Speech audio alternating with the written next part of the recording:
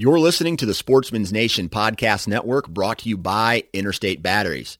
Interstate Batteries has been a proud supporter of the Sportsman's Nation since day one. So if you're looking for any type of batteries, whether it's for your truck, your car, your trail cameras, your rangefinder, stop into a local Interstate Batteries retail location. There are thousands upon thousands of them all over the United States. Talk with a battery specialist and get the batteries that you need to go on with your life. Interstate Batteries, outrageously dependable.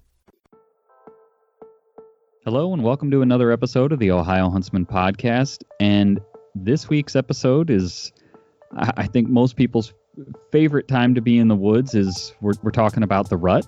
So we've done some content on the rut in the past, but each year's a little different. And you know, the main thing we wanted to do is kind of talk about rut timing and what, you know, if you could only hunt a weekend or you could only hunt, 5 days or something, what would those days be this year? And we talk a little bit of strategy, what we look for as far as habitat or terrain features, that sort of thing. So we talk the rut.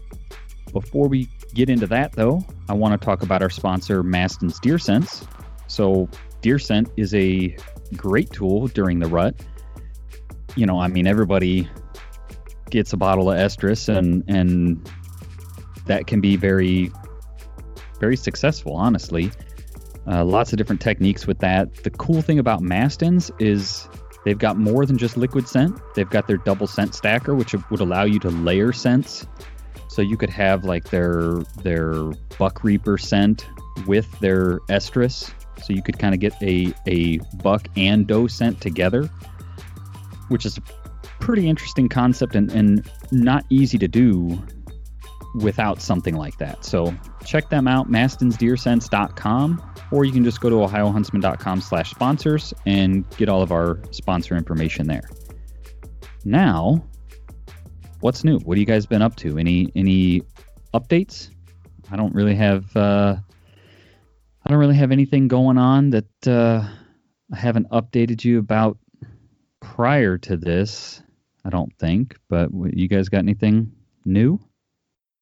I don't have too much new. I went out and hunted the parks another sit. Took my climber out, first time of the year using my climber. Unfortunately, nothing to report from there. Had some turkey, but not hunting turkey. So it's a whitetail only in the parks. You're not allowed to harvest any other game, even if it is in season. So I was covered up in squirrel, but couldn't do anything about that. And then I had some turkey come in. There were some hens came in underneath me. So it was cool to watch them. They didn't stick around long. I think they saw me trying to record them on my phone, so I didn't end up getting too good a video. But that was about all from that sit. Didn't see any deer, didn't hear any deer. It's that time of year, though, where the deer movement kind of shifts and comes down to a screeching halt in a lot of areas because they're switching from a bed to food pattern to more of they're starting into their kind of breeding, mating patterns where they're shifting to different areas and starting to hit the scrapes and kind of start to get that breeding on the mind. So it shifts their patterns. So I think we'll just have to readjust out there and try and figure out where they're at, because where we're hunting is not where they're at. So okay, that's about it for me. Oh, and I do have a shooter buck at the property. He's not daylight yet, but at least he's there. I have a picture of him. That's good news. He's not. Yeah, so he's not. Probably not quite as big as the one I shot last year, but he's significantly bigger than everything else that I've gotten. So, kind of trying to keep tabs on him, keep him around, keep him fed. So we'll see what happens as the rut approaches. I think that's what that property is. It's holds does pretty heavy, so it's a rut property. So it's getting close to the time where it's going to start lighting up, I hope. So we'll just keep tabs on it, try to keep track on them, and see if I can get one to make a mistake. Cool. How about you, Jeff? Anything new? So I've done a few sits, just trying to harvest does, and they're evading, eluding us. I don't know. I haven't ever experienced a season this slow where it just seems like everything that I do is not right, just striking out. I over the weekend hunted from the first time from a climbing tree stand. It was, I don't know, an adventure. I don't have my system together yet, so it was like, I don't even know, Yeah. even, from carrying it back, because they give you these straps, but it's hard to line the straps up right, and so carrying it back there, trying not to make a bunch of noise. And then I had a tree picked out, which would have been a really great tree, but it was a walnut tree, and at the base it was just too big around. It narrowed out pretty quickly, but at the base it was just too big around. I couldn't fit the cord around it. Yeah. So then I went and picked out another tree that was in a really good spot, but it had a spot where a branch of it had grown into a tree next to it, so there was no way to get around that. It fused to another tree. So then I went to a third tree, which was probably, it was on the small end of, as small of a tree as you could have climbed. And I wasn't able to get too high in that tree. Probably just high enough. Because it was kind of sitting, it kind of sits on a hill that was overlooking a trail. So I probably only got maybe 8-9 foot into that tree. Okay. So the deer that were walking on the hill with me, I probably would have been basically right in their eyesight. But the deer that would be walking the trails, the trail that I was trying to hunt, I was up above them.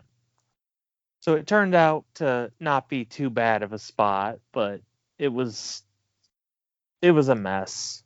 That's just the best way I can describe it, is, just tying a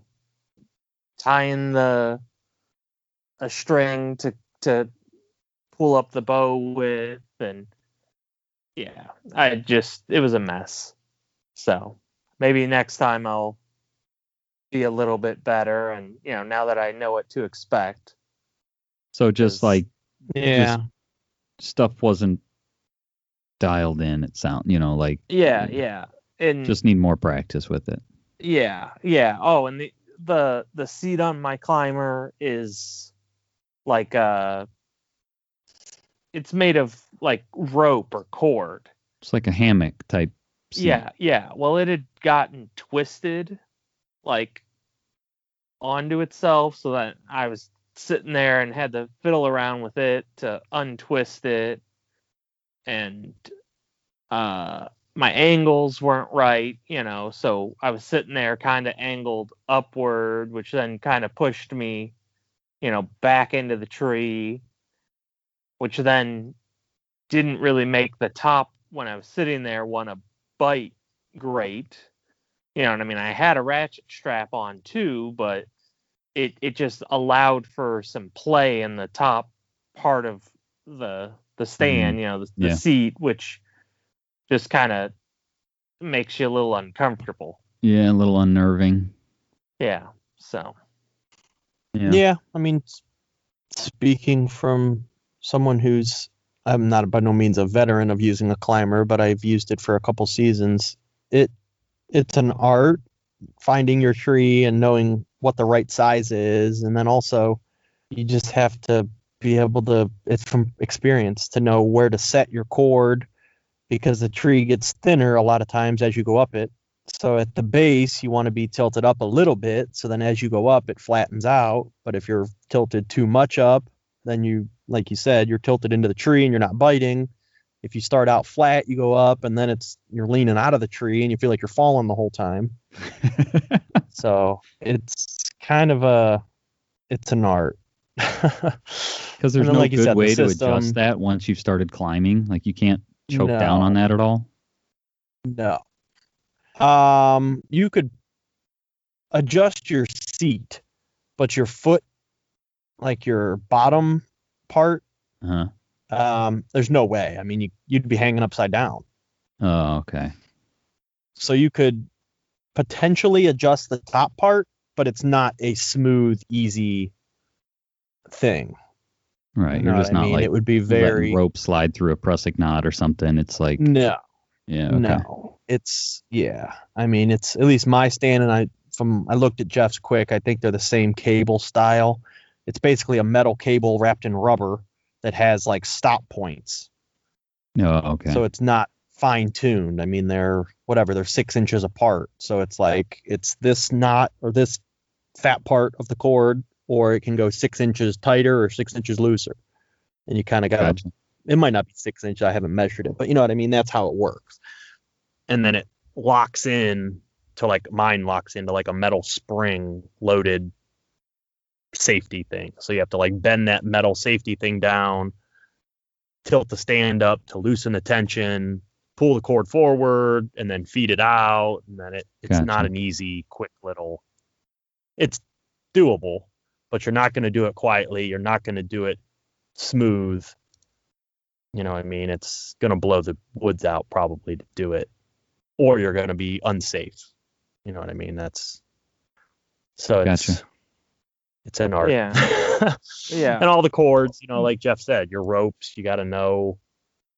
Jeff, you'll have to make yourself a pooling rope, or, you know, it's stuff like that until you do it and you realize, like, oh, this isn't going to work, or this rope I thought was going to be real easy to pull up. Well, this doesn't work. It's too long, or it's too short, or, you know, you got to have a rope that's the right distance to where you can climb whatever your range is, you know, whether that's 10 to 30 feet, I don't know how high you want to climb. Your rope's got to be long enough, but you don't want it too long, or else it tangles in every branch and sapling on the way down.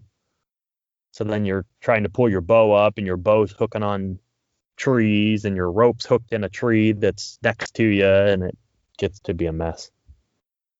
I even like, you know, I'm not used to climber, but you know, talking about pull-up ropes, like you guys will laugh, but I actually wrote down like my tree climbing procedure, and there was a few details that I typed it out.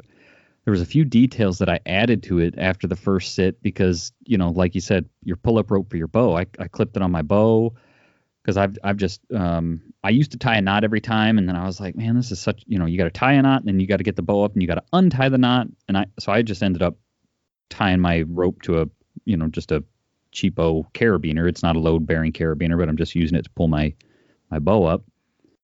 Well, where I clip it on my bow, I have better or worse success. So I clipped it to the foot stirrup, and when I lift from there, my bow like wants to roll, and you know, it does weird stuff basically. Like if I pick it up from the foot stirrup, the bow wants to roll over, and the scope wants to like flop over onto the ground or bang into the tree, versus if I pick it, you know, there's a hole in the back of the stock. If I pick it up from there, or I clip it back there, the back of the stock comes up and it just lifts, and it's, you know, it's all good. So, you know, I added that to my notes for next season when I'm doing this, you know, like, oh yeah, tie it to the back of the bow because it lifts off the ground easier that way. Yeah. I think it's a pretty known, if you look into people like with pull-up ropes on like social media and stuff, it's like pretty known issue where when you lower your bow down, it always wants to flip upside down onto the scope. Yeah. So like it's a art to try and get it to lay the right way, because you don't want it to, technically you don't want to drop it, lay it on the scope. Right. But it's the heavier, it's top heavy. So it makes it tough because that's the heavier side of the bow. If you stand it up, like the way I've always done it is on the foot stirrup, like you said, and the scope side is the heavier side. So it wants to lean that way when you set it down. Yeah. But I used to have the way I was even down to like the way you coil up your pull-up rope. I used to daisy chain my pull-up rope, and so it kind of looks like a giant mess. But I would, basically you have when you go to undo the daisy chain, you have both ends. But you don't have to undo the entire daisy chain, which in theory is great. As you climb, that daisy chain just unravels and it's all good. But what would happen is, as that daisy chain's laying on the ground, it's it's a bunch of loops. You pull a loop, you reach through the loop, you pull the cord, and so you end up with the rope looped inside of itself. Well, you've got all these loops that, as it's trying to come unwound, any stick laying on the ground or anything like that, it would hook on that stuff, which would stop the daisy chain from unraveling. So you're like halfway up, and it's starting to lift your bow off the ground or something. It's like, oh gosh darn it, and then you're climbing back down, untangling the rope, and so even stuff like that. So I know what you mean, Jeff, by like just the system wasn't dialed in yet, But all right, anything else you guys want to update on? Any hunting news or anything you guys have seen that people should know about? Oh, yes, actually, now that you mention that, this info will be probably a little dated by the time this episode comes out, but not too dated, I don't think. The Ohio Wildlife Council has just amended their regulations that deer processors and taxidermists can now get certified to accept out-of-state animals. Oh, really? Yeah. So you will have to check with your taxidermist and with your processor, but if you're planning the hunt out of state, there is now a process that they can go through to get certified to accept out-of-state animals.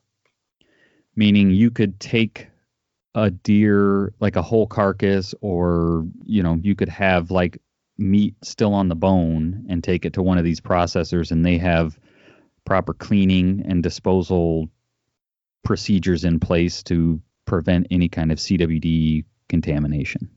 Correct. Yeah. Okay. Yeah. And I don't know the specifics exactly. You'll probably have to check with someone, processor or taxidermist who's actually going to go through the certification process.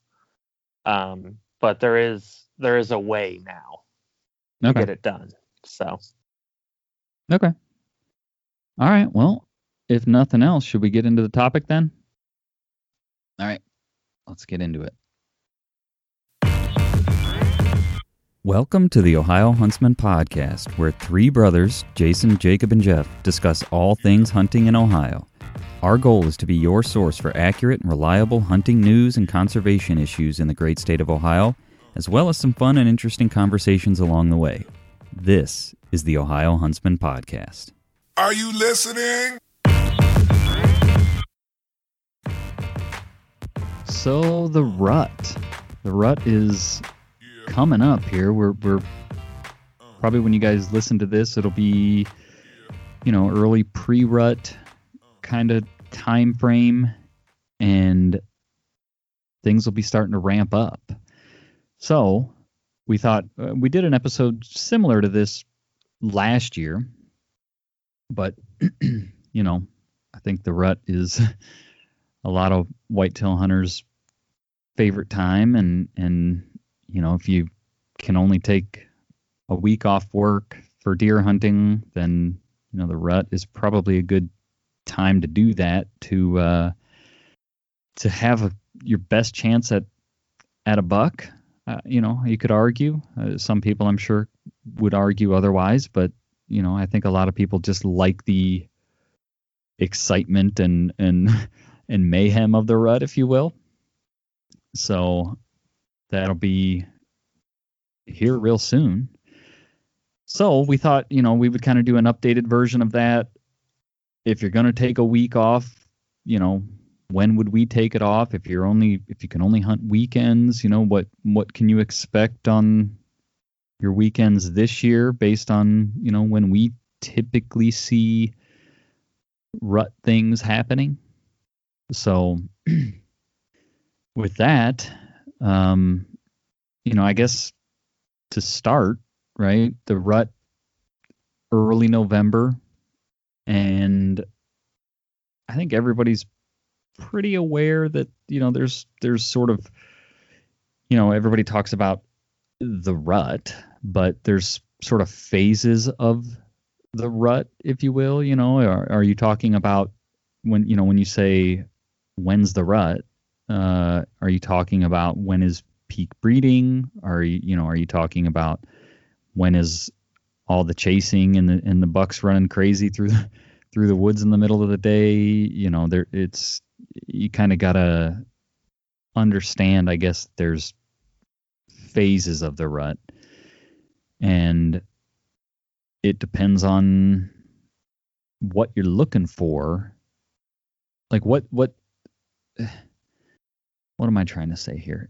Depending on the property you have access to, if you have access to private property, depending on how that property lays out, may depend on when you, quote unquote, think the rut is, or what phase of the rut you like hunting.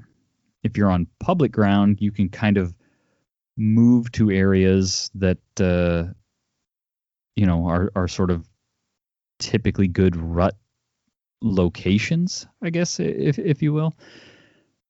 But it's going to depend on the phase that you're in, right? So I don't know. What do you guys?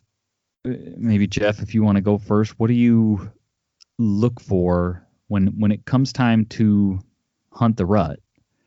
What are you looking for, terrain-wise, habitat-wise? What things are you looking for a good rut setup? Yeah, I mean, terrain/habitat-wise, I'm looking for bottlenecks, pinch points of, like it's either, like between two fields, there's a little patch of woods that connects to larger patches of woods, or like saddles in hills, where it's less steep, to get from, over a ridge, things like that, where the deer, when they're just out naturally moving, when they're, when bucks are trying to cover ground, what's easiest and most secure for them to move. So that's kind of, in general, overview of terrain. I would even add, like, if you're in an area that doesn't have a lot of topography, even like a low, a lot of times you'll see in a field, there's a low area that maybe doesn't get planted, one of those like drainage swales or something. A lot of times, now, granted, I've seen bucks running through the wide open middle of a field during the rut. So, but there's nothing, how do you hunt that deer, right? There's nothing, that's just a buck running crazy, right? But if you have one of these like sort of low spots, a lot of times deer will use those because they're low and they can move through there and maybe not be seen from the road, or, feel a little more secure while also cutting across the field and not having to swing way out and around and like hug the tree line going out and around. So that, as another sort of terrain feature to look for, I would add that as well. Yeah, a good terrain feature for like areas that don't have a lot of topography is like creek bottoms. A lot of times out, Western Ohio, the more ag areas, big ag fields. You'll have creek bottoms, just a small, maybe 30 yards across hunk of woods that kind of follows the creek. And, those are highways basically for the deer, especially during rut. They can get down in there and move from field to field. And, even when you get to a road, a lot of times those creek bottoms have a bridge. So they don't even need to cross the road. They can just go where the creek goes underneath the bridge. Right. So that's kind of terrain features wise. Habitat, I mean, you want to look for bedding, because the does, until they're completely receptive, are trying to hide from the bucks. The bucks are running them ragged. Yeah. So they're trying their hardest to hide. They don't want the bucks bothering them until they're receptive. So, bedding, thick cover,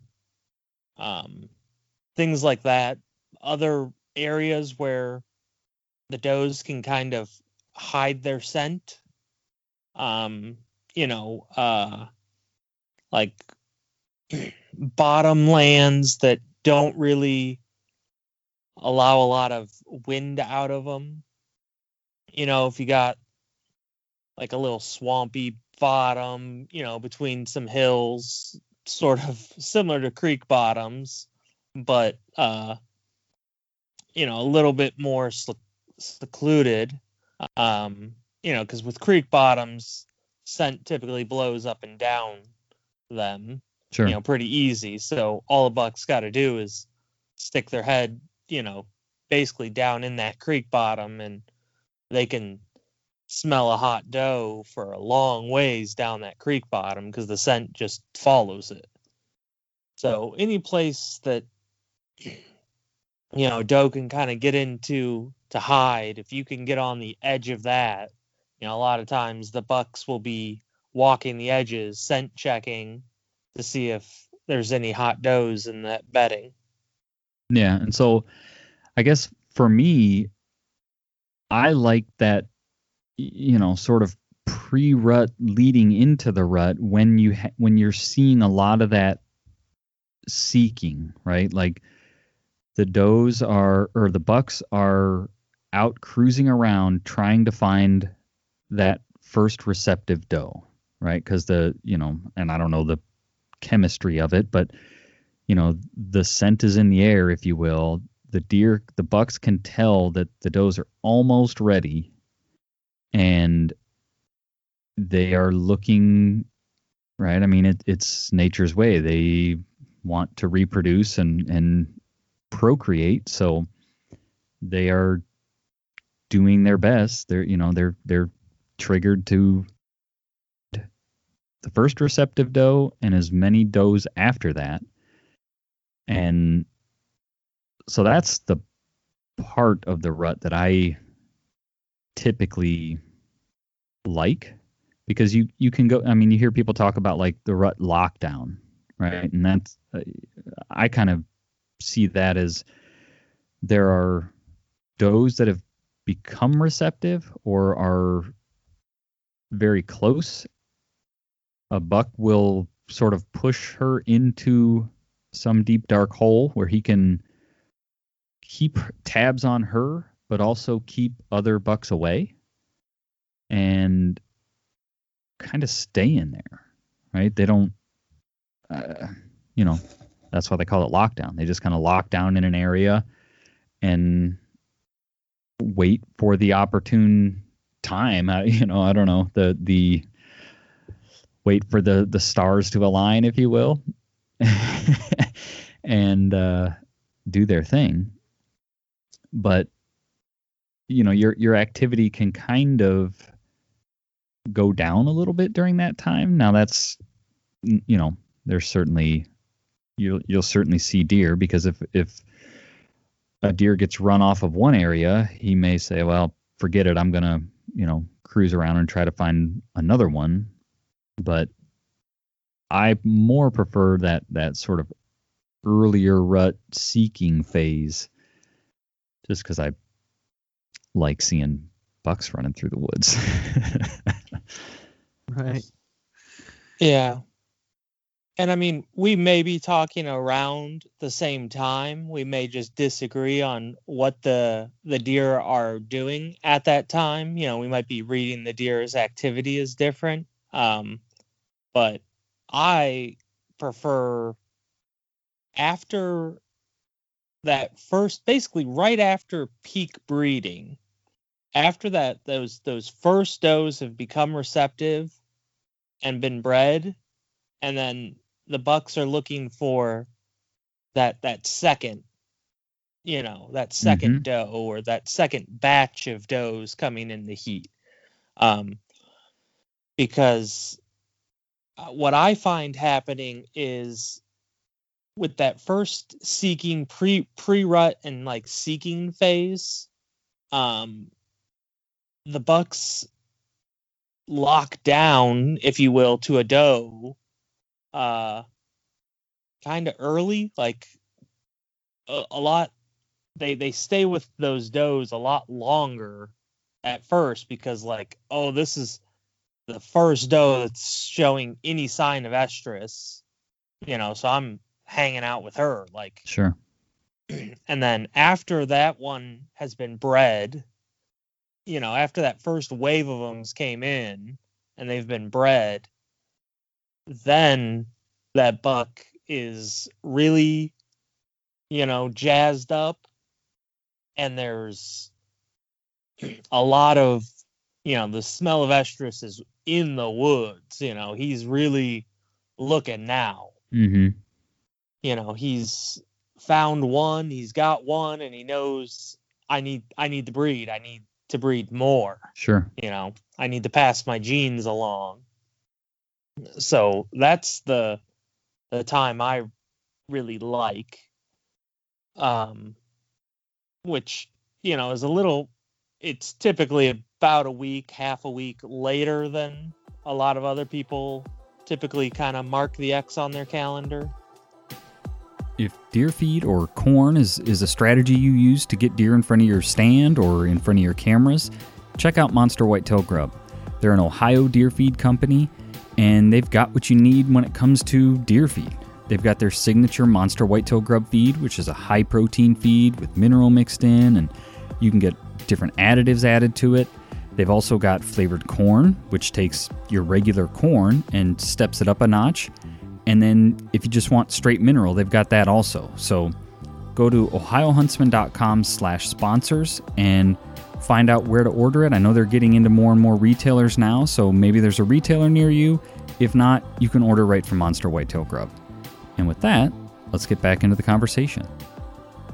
So I guess that leads us into marking the X on the calendar, right? So if you were, let's do this. Let's looking at the calendar this year, right? November 1st starts on a Sunday. So what do we want to start with? If you were going to pick a weekend to hunt, or if you were going to pick, maybe 5 to 7 days to hunt, what do you guys like? In my situation, I guess we can do both because they overlap each other. We'll start with the weekend. All right. So if you were going to do, maybe take like a Friday off or a Monday. So let's say you were going to do like a 3-day weekend. And that was it. What weekend would you pick? So you've got Friday, 6, 7, 8, Friday the 6th, Saturday 7. You could go earlier and do, October 31st, November 1st, weekend. You could go 13, 14, 15, November 20, 21, 22. What do you like if you had one weekend to pick? One weekend for me, I would probably do 6, 7, 8. Or if you could get that Monday off, 7, 8, 9 would be even better. Okay. I think, but it's tight for me because Halloween weekend, 31, 30, 31, 1 would be a close second. And that is not your traditional rut. And that's definitely pre-rut. So you'd have to hunt it differently. But I do think, it's historical. People say all the time, a lot of big deer get killed on Halloween. And I think that is because that's like the peak of the responsiveness to calling.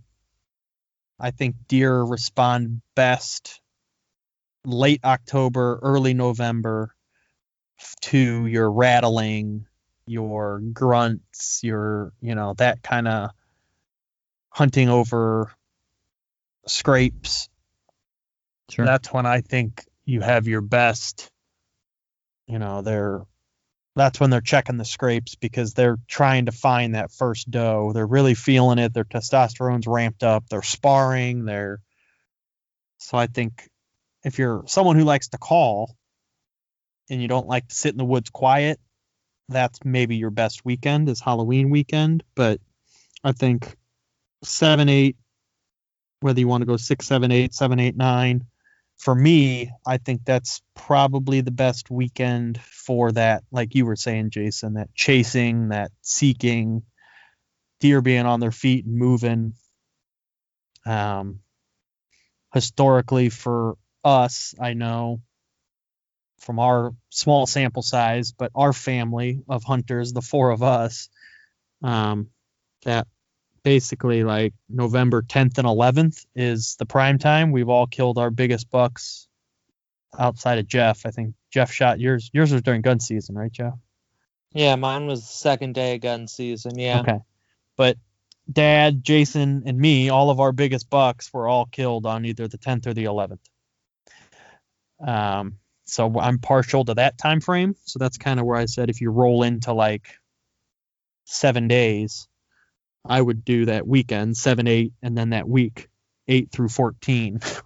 That would be my prime time for rut. But I think if you get into that 14, 15, you're flirting potentially. And again, there's a lot of impacts for the rut, but and the peak breeding and that, a lot of it's dependent on a lot of things, weather being one of them, at least daytime. You know what I mean? If it's time, it's time. They're going to breed, but if the weather patterns don't line up right, a lot of that breeding can happen overnight where you're not going to see that, chasing or whatever. If that weekend of 7, 8, we get some kind of Indian summer and it's 70 degrees outside, the deer aren't going to want to be running during the day. It's too hot. Yeah.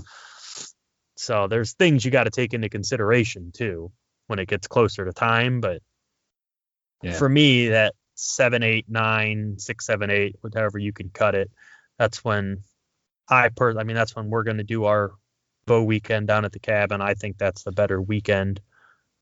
The best weekend out of the options this year. Yeah. Jeff, you agree, or would you pick a different weekend? I'd pick a different weekend. Let's hear it. I think, we have historically been very successful right around the 11th, 10th, 11th. And I think that's what I attribute that to, is that's right after those bucks have bred their first does. And they're looking for they're looking for the more harder to find does. So that's when the bucks are really starting to run around crazy. So that starts it. So I would, pick the weekend of the 14th. So how long and this is just speculation, but because I could buy into that, that 10-11 time frame is, they've already bred their first doe and they're looking for, second or third or whatever. How long do you feel like that period lasts? What period? What's the question? That period of them running around looking for the harder to find does. Oh, okay. Yeah. So I think basically from my experience, bucks are running around crazy for from the 10th for another 2 weeks. Because I've seen a lot of rut activity, bucks showing up out of nowhere for youth season. There's still a lot of rut activity during youth season. Which is that weekend before, the weekend before Thanksgiving, 21st, 22nd. Yeah, this year, yeah. So, and I mean, honestly, that's also a great time. My number one weekend would be the 14th, and then I would go a week earlier. But the only reason I would go a week earlier is because of the impact that the youth gun season has on the deer. They're way less predictable because now there's the youth gun season, which Sure. is pushing deer around.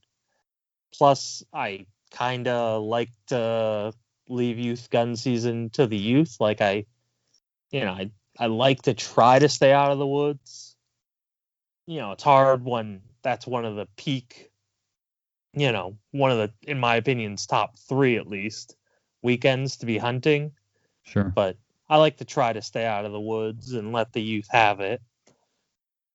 But I've seen a lot of buck activity during youth gun season. Yeah. So I really get excited, around the 10th. After that first week of October, I First week of November. November. Sorry. That's when I really start to get excited after that. And basically until, youth gun season's kind of the end of what I see as peak movement. Okay. Yeah. So for me, if I was going to do a weekend, I think I would be with Jacob 6, 7, 8, or if you could get that Monday instead of a Friday, 7, 8, 9 for me and Jacob, the way our schedules work, I get every other Friday off. So it works out because I can hunt more, but take less vacation. And that happens to fall on the 6th this year. So that sort of played into our decision to do our cabin trip 6, 7, 8 this year versus 13, 14, 15, because we would have to take an extra day of vacation to do that. So, but I historically, sort of echoing what Jake said, every year I get, well, I shouldn't say every year. I think the past, I forget if it's 2 or 3 years, but we go to the cabin for a bow hunting weekend, and then later in the season, I typically am running a camera out at a property here locally, and every year it seems I have a daywalker shooter buck on the 9th or the 10th out there. And then after that, I get maybe I'll see a buck on the 11th, but past that, my at least good quality bucks, the pictures taper off a lot. And that's been historical, like I said, for at least 2, but it might be 3 years now that I've run a camera out there, and I can go back and look at the pictures every year. Yeah, I think it's either the 9th or the 10th. I'll have a picture of a good buck walking, 2:00 in the afternoon or something. So that little piece of data, I guess, leads me to favor that time period. So I guess if you were going to take if you could take a week off, Jeff, I think you might differ. When would your week be if you were going to take a week? And I guess it doesn't have to be a weekend, but so let's say you were going to take 5 days of vacation with it. You've got a typical schedule. You're going to take 5 days of vacation. What 5 days would you take? Let me look at a calendar here real quick, just so I have it pulled up. All right. Okay, yeah. So if I'm taking 5 days of vacation, like a full week, calendar week. Doesn't have to be. I'm just saying 5, so you could do like 11, 12, 13, 16, 17. What 5 days would you take vacation? I'd start the 10th, I think. And then would take, the 10th through the 16th is what I would do. Jake, what would you take? Jake, are you muted? Sorry, yes, I was muted. I'm talking to myself. I still think I'd stand by my original. I'd probably stand by my original. I would take the 9th through the 13th, because that would maximize my time in the woods too, because then I could hunt 7, 8, 9, 10, 11, 12, 13, 14, 15. Sure, you get 2 weekends out of it. Get 2 weekends that way. I was thinking the same, because like I said, historically I get pictures of deer, daywalker bucks, 9, 10, 11. A lot of us have shot good bucks in that time period, so I think I would be 9, 10, 11, 12, 13 also. So you should be in the woods sometime the first 3 weeks of November. What else do you guys want to talk about the rut? Basically, like I said, the most you can be in the woods those 3 weeks, the better. I guess the only thing I would touch on would be just kind of different strategies. And again, this is just one guy being me who's not that experienced in the world of big buck hunting. But I do think that tactics change. A lot of guys think or talk about calling during the rut, the rattling, the grunting, the doe estrus bleats, you kind of have to match those things with the phase of the time of the rut that you're hunting. Rattling. That's a good point. Yeah. Rattling doesn't necessarily, or sparring, which is what you're trying to imitate with rattling, doesn't necessarily occur at the same time that doe estrus bleats are occurring. A lot of times by the time the does are in estrus, a lot of that sparring and battling has already happened. The pecking order is in place. So a lot of times, there's estrus bleat, but the mature buck already knows this is my place. I already whooped every other buck around here, and that's in my hood. So he goes around and he will start tending, and you can tell a mature buck tone-wise from an immature buck. A lot of the other bucks will run away. So sure. If you are after the big daddy, the single biggest deer in your woods, and that's the only buck you want, then maybe grunting and doing all that is fine. But if you're just trying to get a buck, if you start hitting a lot of the commercial made buck calls, you might be scaring all your bucks away, because whooped a week before by a buck that sounded just like that. Sure. You know what I mean? So you got to kind of be careful, I guess, with calling and know when to use what. You know, that early phase, end of October, first week of November, you're probably going to have, in my mind, more luck with rattling, hunting over scrapes. They're still working out the pecking order and kind of doing that. If you get into the second week of November, third week of November, you know, your deer probably not anymore because it's already, or sparring, it's already been worked out. Unless two big bucks decide to flirt on each other's land, so to speak, or range, then you might have a fight. But I think that might be more few and far between in terms of actual sparring and fighting, if you will, that time period versus early when it's all the bucks are sparring and working it out as to who gets first crack at her type thing. Right, yeah. So I just think I guess that's the takeaway, is just kind of know whenever you pick to be in the woods or are able to be in the woods, pay attention to what the deer should or could be doing and try to match your hunting with that. Yeah. Yeah, good point. Jeff, anything you want to add?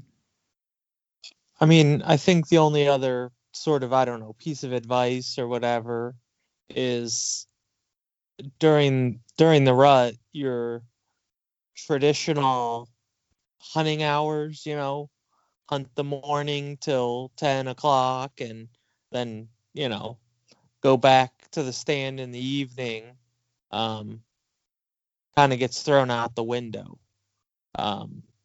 Yeah, the morning is still good, you know, it's still probably peak movement, but you're just as likely to catch, you know, a buck coming by your stand at noon or 1 or 2 o'clock. Yeah, I mean, like I said, those daytime pictures I get out of the, you know, that property here locally, they're, you know, 2 o'clock in the afternoon, 2-3 o'clock, something like that. So yeah, that's a good point. All right. Well, if there's nothing else, then hopefully this has been helpful. I would be curious too to hear what you all, the listeners, think. You know, what weekend are you picking and why? What weekend? What part of the rut do you like? And yeah, what weekend? It would kind of be interesting to see, you know, kind of collect a little anecdotal data from our audience or, you know, people out there. What weekend are you hunting and what kind of activity are you seeing? So with that, I think we'll shut it off, and good luck everybody out there, and we'll talk to you next week. All right, so that's it for this week. Hopefully you guys have plans to get out and hunt the rut. It's an exciting time to be in the woods. Anything can happen at any part of the day, so do your best to get out there and stay out there. If you are looking for more content, we've got a whole archive of episodes you can go back and listen if you're new to the podcast. If you have been listening to the podcast from the beginning and you aren't following us on social, that's another way to interact with us more if you're interested in that. So we're Ohio Huntsman on Facebook, Ohio Huntsman _podcast on Instagram, and we like seeing what you guys are up to, sending us your pictures and things like that. So share that stuff with us. And if you're looking for Ohio Huntsman merch, go to ohiohuntsman.com/apparel and you can order shirts and hoodies and decals and that kind of stuff. So with that, I'll let you all get back to your day, and good luck. Hopefully you've had some success. If not, hopefully you have some success coming your way, and we will talk to you all next week. Thanks for listening.